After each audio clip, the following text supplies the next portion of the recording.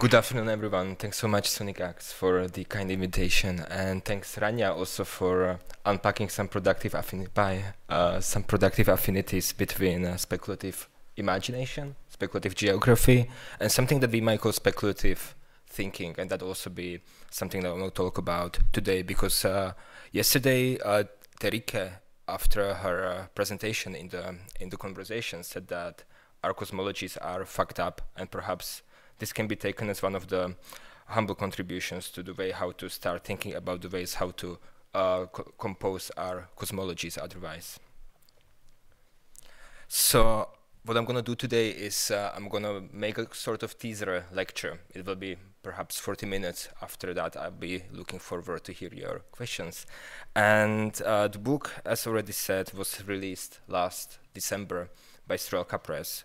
And I'm going to kind of jump right into some of the philosophical considerations in the book. Perhaps you know Bruno Latour. A few years ago, he released a short manifesto. The name of the manifesto is Down to Earth. And in this manifesto, he made abundantly clear that today, climate crisis is not a political problem, but properly speaking, it is a geopolitical affair, because it transcends nation-state boundaries, both in its causes and in its effects. So, there's a problem that we have repeatedly seen since Rio 1992, the first climate conference, and even despite Paris 2015, all these attempts to coordinate climate emergency mitigation do not reach any satisfactory results. And also the most recent conferences, for example, in Katowice in 2018, or Climate Action Summit in New York last September, or the most recent conference in Madrid, all of these conferences only underscore this sad tendency. And to better illustrate these geopolitical failures, we might observe an alarming trend of climate injustice as a result of this geopolitical climate appeasement, because it is countries of Oceania, of Africa, of Southeast Asia, or of Latin America that are the first frontal line of climate emergency, while Western countries, as well as India or China, are hesitant to take lead in global action against runaway global heating. And seeing this space of geopolitical climate failures, it might be time to reconsider whether the geopolitical dimension of the climate crisis should not be rendered anew. This can mean, among other things, to reassess the role of nation-states as sovereign actors of ecological geopolitics, given that the hollowing out of the functions of the nation-states over the past 40 years of their wild neoliberalization has led to a situation in which they lack the instruments for planetary coordination. So, how should the climate crisis be perceived outside of the geopolitical space of nation-states? One of the alternative geopolitical spaces is the infrastructure space, since any kind of truly planetary coordination and any kind of collective orchestration of human and non-human actors requires an infrastructural power. Why? Because infrastructures, those armatures that are capable to facilitate and standardize regimes of tendencies between bodies in space. And there are many examples of such infrastructures: postal address systems, languages and scripts, railways, transoceanic cables, calendars, time zones, international business standards, sewage systems, broadband and water pipes, websites, cloud platforms, or most recently also distributed ledgers. And to mobilize this kind of infrastructural power in relation to climate emergency mitigation, we need, however, to understand first anew what is the geo in geopolitical. That means, at the first place, to abandon so-called Westphalian conditions that give rise to the situation of globalization. Under these conditions, nation-states are treated as subjects of global action, while they are actually losing the capacity to control global affairs. And infrastructures, they are seen as shady mechanisms in the cosmic background of geopolitics. So we need sort of to flip the figure and the background and recognize infrastructures as one of the major planetary agencies we have at our disposal, since they can intervene where nation-states alone fail. But before doing so, we must make clear what actually is that object we aim to save from runaway climate catastrophe. That is, what do we talk about when we talk about the planet? That is the business of comparative planetology as a philosophical genre. Kim Stanley Robinson, an American sci-fi author and writer, characterized comparative planetology as a science that compares different celestial bodies in terms of the composition of their atmosphere or soil, or in terms of their geological and geophysical processes, and so on. And in my account, comparative planetology becomes a philosophical genre, not an exact empirical science that will be the part of the astronomy, which is actually the case. Comparative planetology exists as an actual science, as an actual part of astronomy and geophysics. And so in my account, where comparative planetology is a philosophical genre rather, it's this kind of study studies different visual and different philosophical cultures of imagining our planet, the Earth. What is important? Comparative planetology maps these cultures and imaginations into a geopolitical realm, because different imaginations of the planet reflect different geopolitical arrangements. And these geopolitical spaces are then crucially translated into different geophysical and biochemical realities on the planetary scale. Take a following example. When the EU, at the beginning of September 2019, considered declaring a potential no-deal Brexit a major natural disaster, it made, perhaps unwittingly, a gesture towards understanding this translation of geopolitics into geochemistry and also vice versa.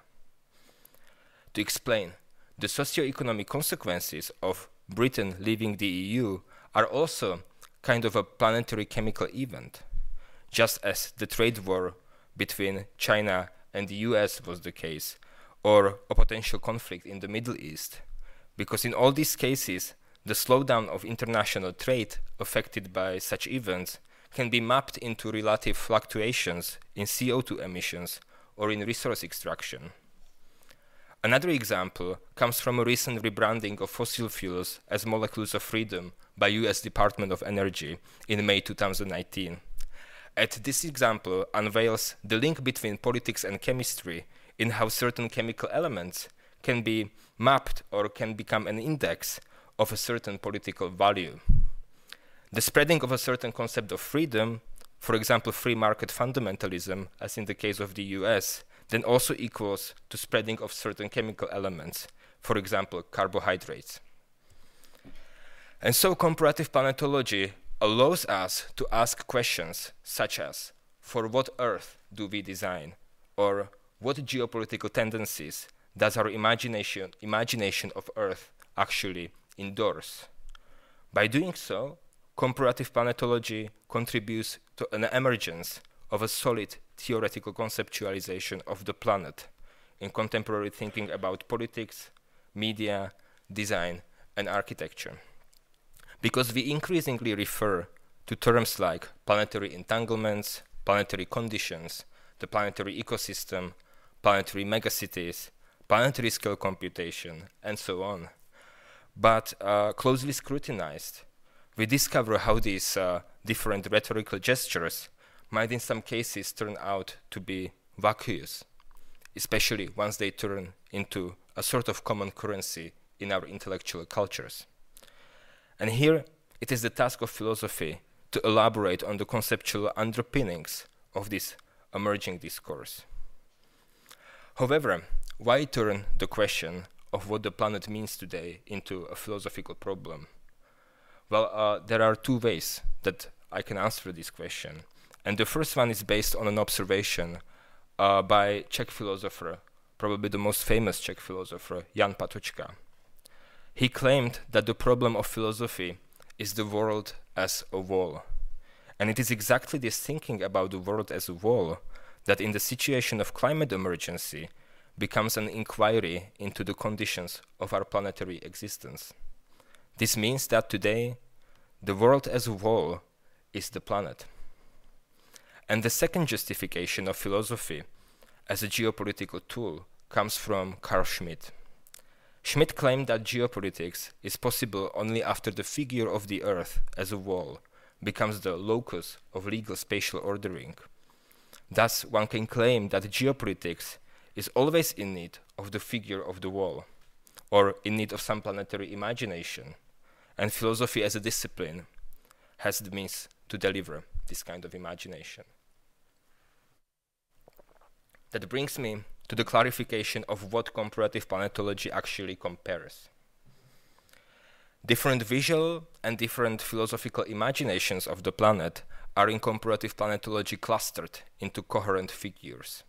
These figures are 5: the planetary, the globe, the terrestrial, Earth without us, and spectral Earth. Each of them represents a coherent cosmogram, if I may to refer also to the practice of design Earth. And if you will, they kind of presents something like a design brief, each of them, also a geopolitical regime, and also a prospect of a certain visual paradigm. And in the rest of this teaser lecture, I will actually clarify these figures one after another, and I will highlight 1 or 2 key elements or 1 or 2 key thoughts from each of these figures in order to understand these different genres of planetary imagination. So to start, the central figure of comparative planetology is that of the planetary. It is an imagination of the Earth as an impersonal and geophysical process in which humans play the role of temporary mediators. This figure of the planet emerges from our confrontation with the visuality of climate emergency. Planetary flows and planetary forces, they visually inscribe themselves into the surface and the atmosphere of the planet. And they inscribe into the surface and into the atmosphere also the violence done to the planet in this way. And this is also the main topic of a short piece I've written for the Sonic Axe reader. And you can read there about the specific mode of visuality revealed in so-called planetary diagrams. That is a sort of non-human geoglyphs, if you will. But it is not just about reading inscriptions on the Earth substrate of our planet, but also about listening to biological species as environmental proxies, as Anya wonderfully demonstrated yesterday. However, now let me focus on the planetary as a philosophical concept. It can be roughly approached by 2 different perspectives, 2 different avenues. And the first one is Earth system perspective, and the second is critical subjective perspective on the planetary. So what is Earth system perspective first?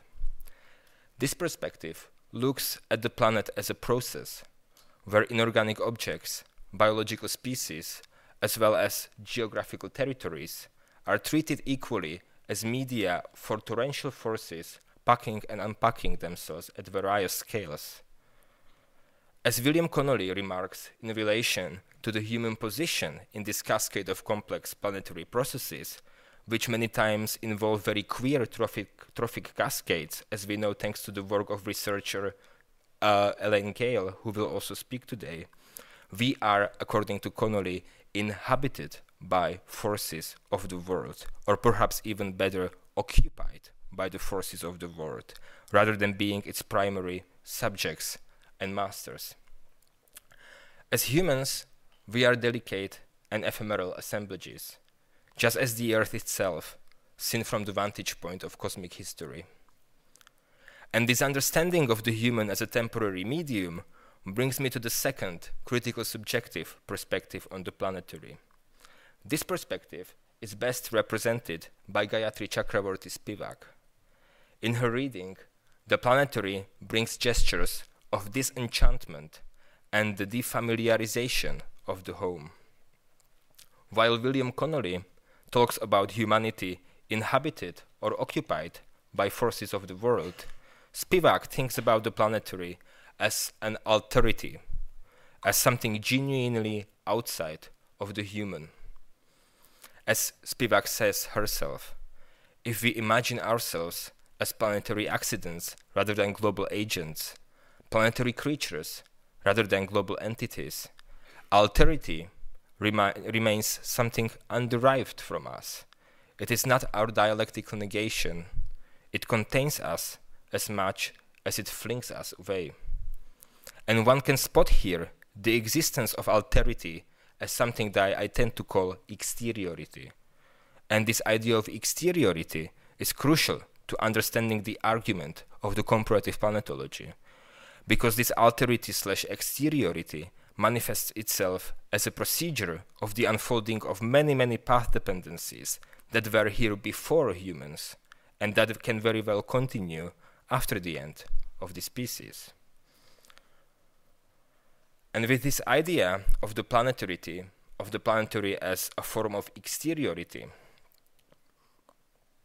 with this idea in mind, let's explore now the second figure of comparative planetology, which is the figure of the globe. The globe is defined as a juxtaposition to the planetary.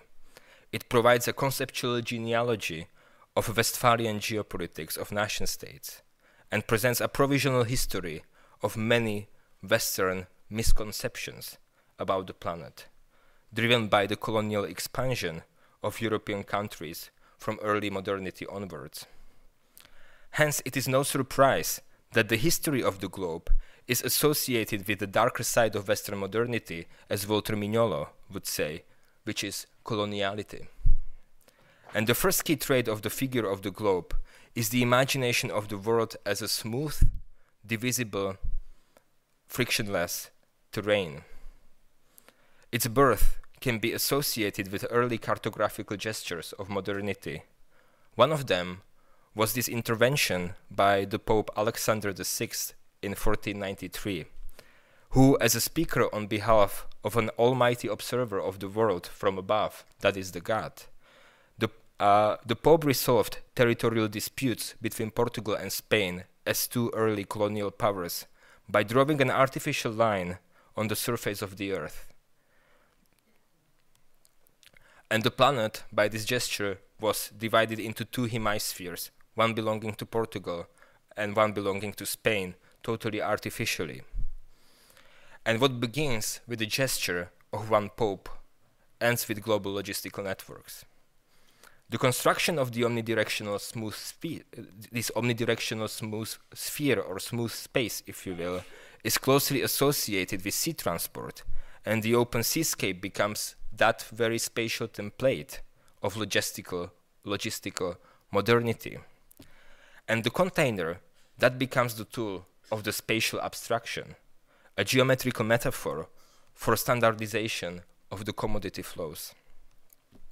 Together with the emergence of smooth space, the second constitutive moment of the globe is the imagination of the world as an interior, as observed, for example, by Peter Sloterdijk.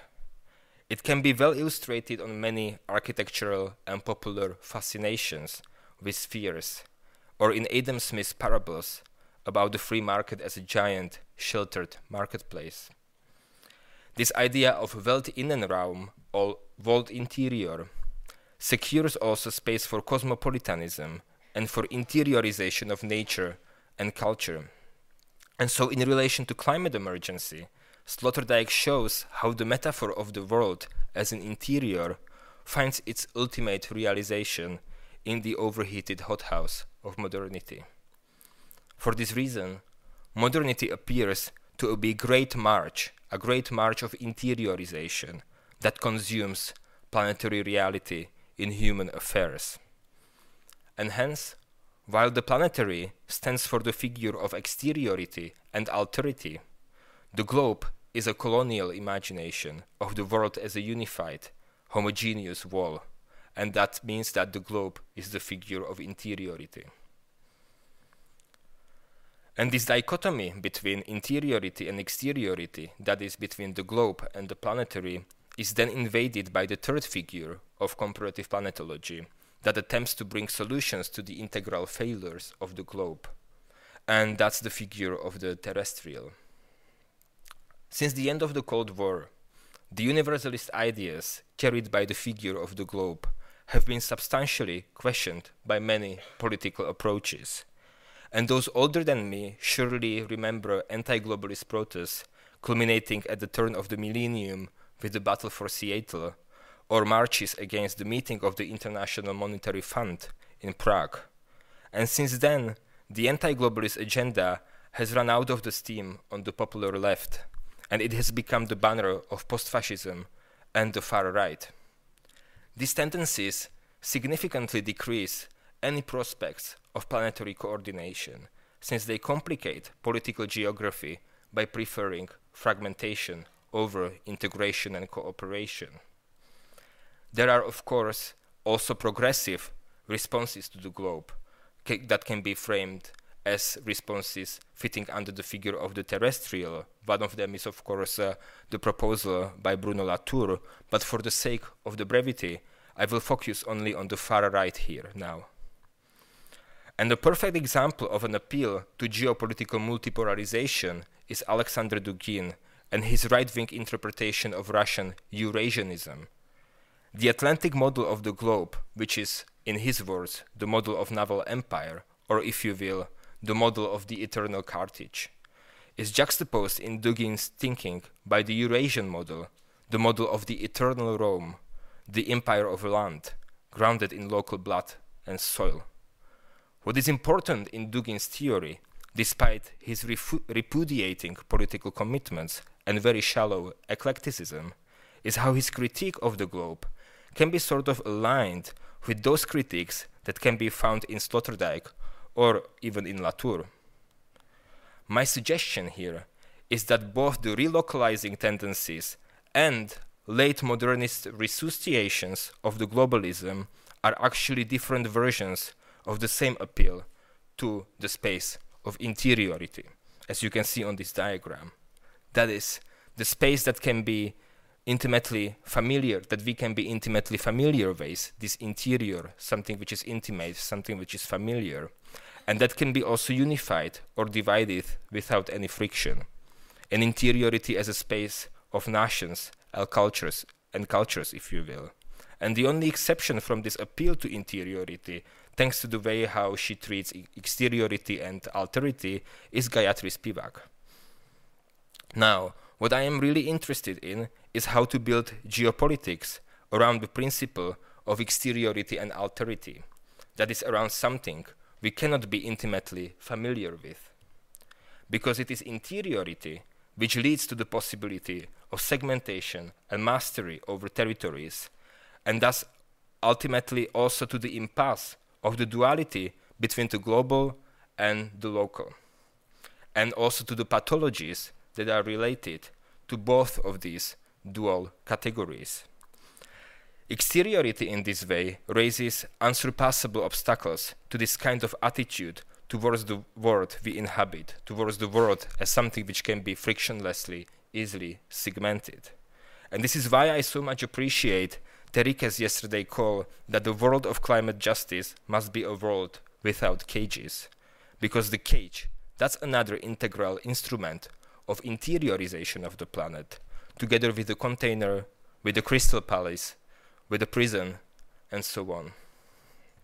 The question now stands: what kind of planetary imagination can reverse all these interiorizing tendencies of modernity, or these tendencies that result either in colonial globality or in fragmented terrestriality? Can the principle of exteriority bring a promise of some kind of non-modern geopolitics? Well, my suggestion is to begin this exploration with some new figures of the planet, new figures of the comparative planetology. And in the book I propose two such figures. The first of them instructs us to think about the planet as existing always and fundamentally without us. That is the figure of the Earth without us. This figure, Earth without us, is a figure of radically indifferent Earth, a kind of monster Earth which is best described by Gayatri Spivak when she claims that the planet gives a damn. It is in the rules of the galaxy and the planetary system and we cannot touch it. The Earth without us is thus some kind of dark, creative, but non-organic and inhuman Earth. We humans, we are just temporary symptoms of its deep geological and evolutionary processes. And in this sense, Earth without us is a kind of radical conclusion of the figure of the planetary that we have encountered earlier. And if there is one distinguishing trait of the Earth without us, it is its deep complicity with something we can call geological time. It is the time of tectonic plates movement, the time of geological sedimentation, the time of the weathering of mountains, or the time in which our climate changes. Geological time consists in the two elementary moments, ancestrality and posteriority. And I will now explain both of these temporal moments of geological time. Consider a following statement for a beginning, that trilobites were species of marine organisms that disappeared 252 million years ago. This statement, it talks about realities preceding the emergence of humans, and it is a French philosopher Quentin Meillassoux which calls these statements ancestral. What is important about ancestrality is that it precedes, properly speaking, not just an emergence of humans, but an emergence of thinking itself. And thus ancestral realities are anterior to their givenness to the humans, or in other words, they are fundamentally misaligned with human thinking. A similar statement seems to be also the following one. In 5 billion years, the sun will turn into a red giant and it will consume the planet Earth. This statement provides us a knowledge of a time after our own extinction, i.e. after the end of thinking. And this statement thus reveals the mirror concept of ancestrality, which is the posteriority. Posteriority, it can be traced back to Jean-François Lyotard's Notes on Solar Death, rehearsed also by some contemporary thinkers such as Ray Brassier.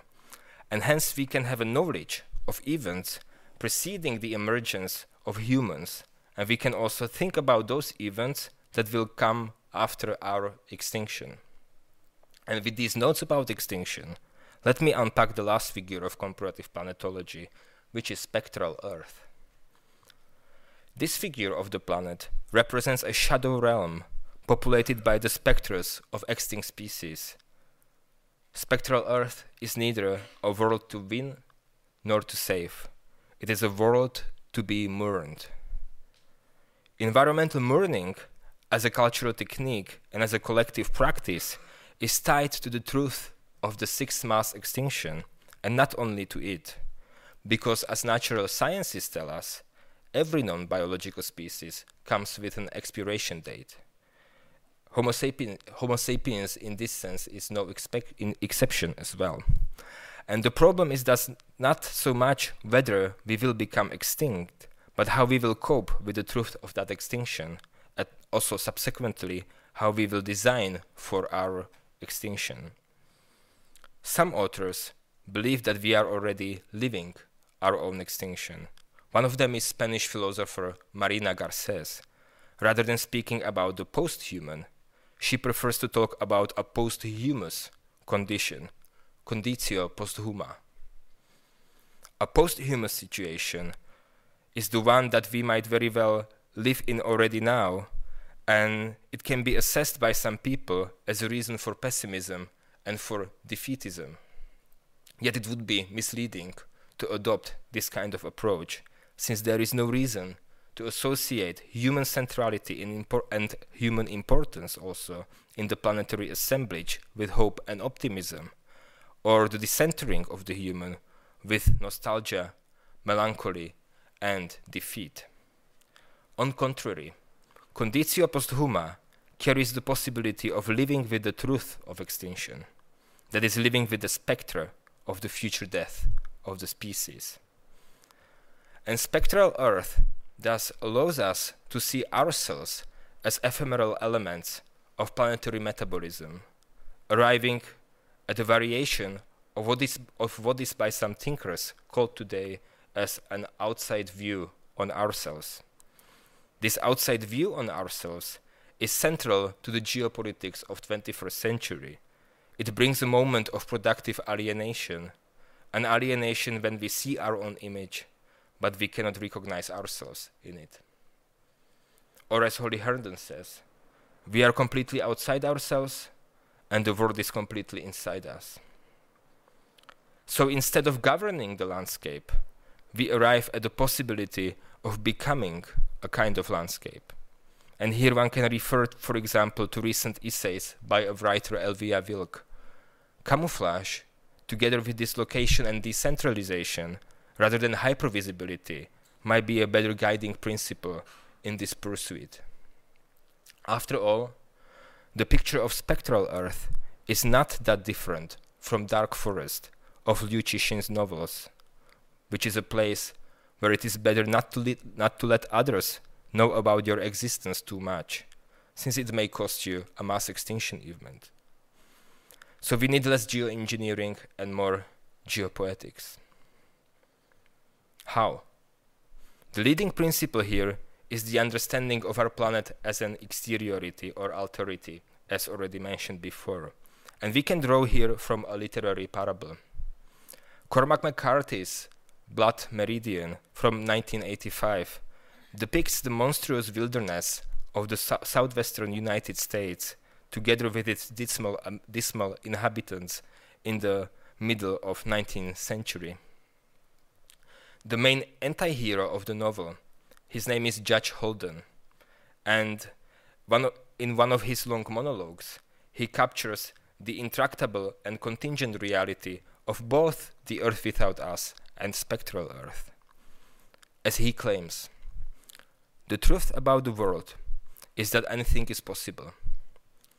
Had you not seen it all from birth and thereby bled it of its strangeness, it would appear to you for what it is.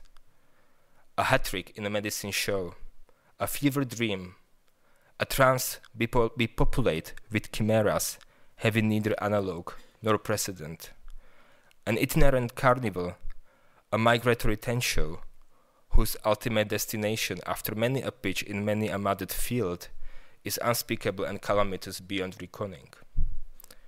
The universe is no narrow thing, and the order within it is not constrained by any latitude in its conception to repeat what exists in one part in any other part. Even in this world, more things exist without our knowledge than with it, and the order in creation which you see is that which you have put there, like a string in a maze, so that you shall not lose your way. For existence has its own order, and that no man's mind can compass, the mind itself being but a fact among others. And that brings me to my conclusion today. Let me return to the claim that comparative planetology allows us to ask questions such as, for what Earth do we design? And in this respect, design becomes a geopolitical tool, and it matters really a lot whether we design for another smooth sphere of the globe, or whether we design for a fragmented, localist planet of the terrestrial, or whether we design from the vantage point of the planetary towards an unknown Earth without us, with the haunting spectral Earth always in mind. Now, it might be a good time to come back to the notion of infrastructural geopolitics of climate emergency. The geopolitical argument of comparative planetology in this sense can be labeled as anarchist to the extent to which it brackets off state sovereignty. Is that the planet itself doing something outside? Yeah. Talking about infrastructural space, we should always be prepared to tackle the question that necessarily arises once we exempt nation-states from geopolitical affairs. The question is, since nation-states are still understood as typical spaces of democracy, are we not running towards some sort of an authoritarian means of climate emergency mitigation? The answer is no, since states are a historically contingent form of a democratic community. The ancient Greek polis was the political community assembled within one city. The Roman political community was defined by belonging to an empire. The Pachamama of the Quechua people brings all species and all non-humans into such a community. So with respect to climate emergency geopolitics, the figures of the planetary, of the Earth without us, or of the spectral Earth, these figures allow comparative planetology to read the planet itself as a sort of infrastructural space. And thus, while states are communities of human subjects, at least in theory, there is no humanity presumed in the political community induced by infrastructural space. In this respect, we can also think about technical species that can decide with us and on our behalf. The coordination of climate emergency mitigation asks for the mixing in uneven proportions different modalities of intelligence. For example, human-made artificial intelligence can tap to some extent into planetary ecosystem intelligence in order to contribute to non-state governance of interventions against a runaway climate crisis. As a computational technology, artificial intelligence becomes environmental, as Jennifer Gabrich says. For this reason, it also becomes infrastructural, and thus it functions as a geopolitical and geochemical technology. In other words, our understanding of genres of intelligence might inform our co-curating of the planetary destiny. And to read geopolitics infrastructurally also leads to an urgency to abandon old infrastructures and simultaneously to build new ones out of the debris of the old. This could mean mobilizing design and mobilizing architecture as practices of deleting and deconstructing. Activist actions, such as Germans and de Gelende's many successful attempts to block coal mines and power plants, provide a viable template to follow here. It is no coincidence that these old fossil fuel infrastructures are often managed as state or semi-state enterprises. And for this reason, revolting against climate emergency or revolting against the climate crisis may involve a revolt against nation-states as obstacles to the end of the climate crisis. Perhaps the nation-state's swan song lies in pulling the triggers of its creative self-destruction, resulting in infrastructural sovereignty and stateless democracy, taking the lead in governance of those planetary affairs that we will be probably dealing with in the centuries to come. The preference of geopolitical space of infrastructure instead of a geopolitical space of nation-states then becomes obvious also in an example I would like to conclude this talk with. Cities. Cities are landscapes and infrastructural spaces too.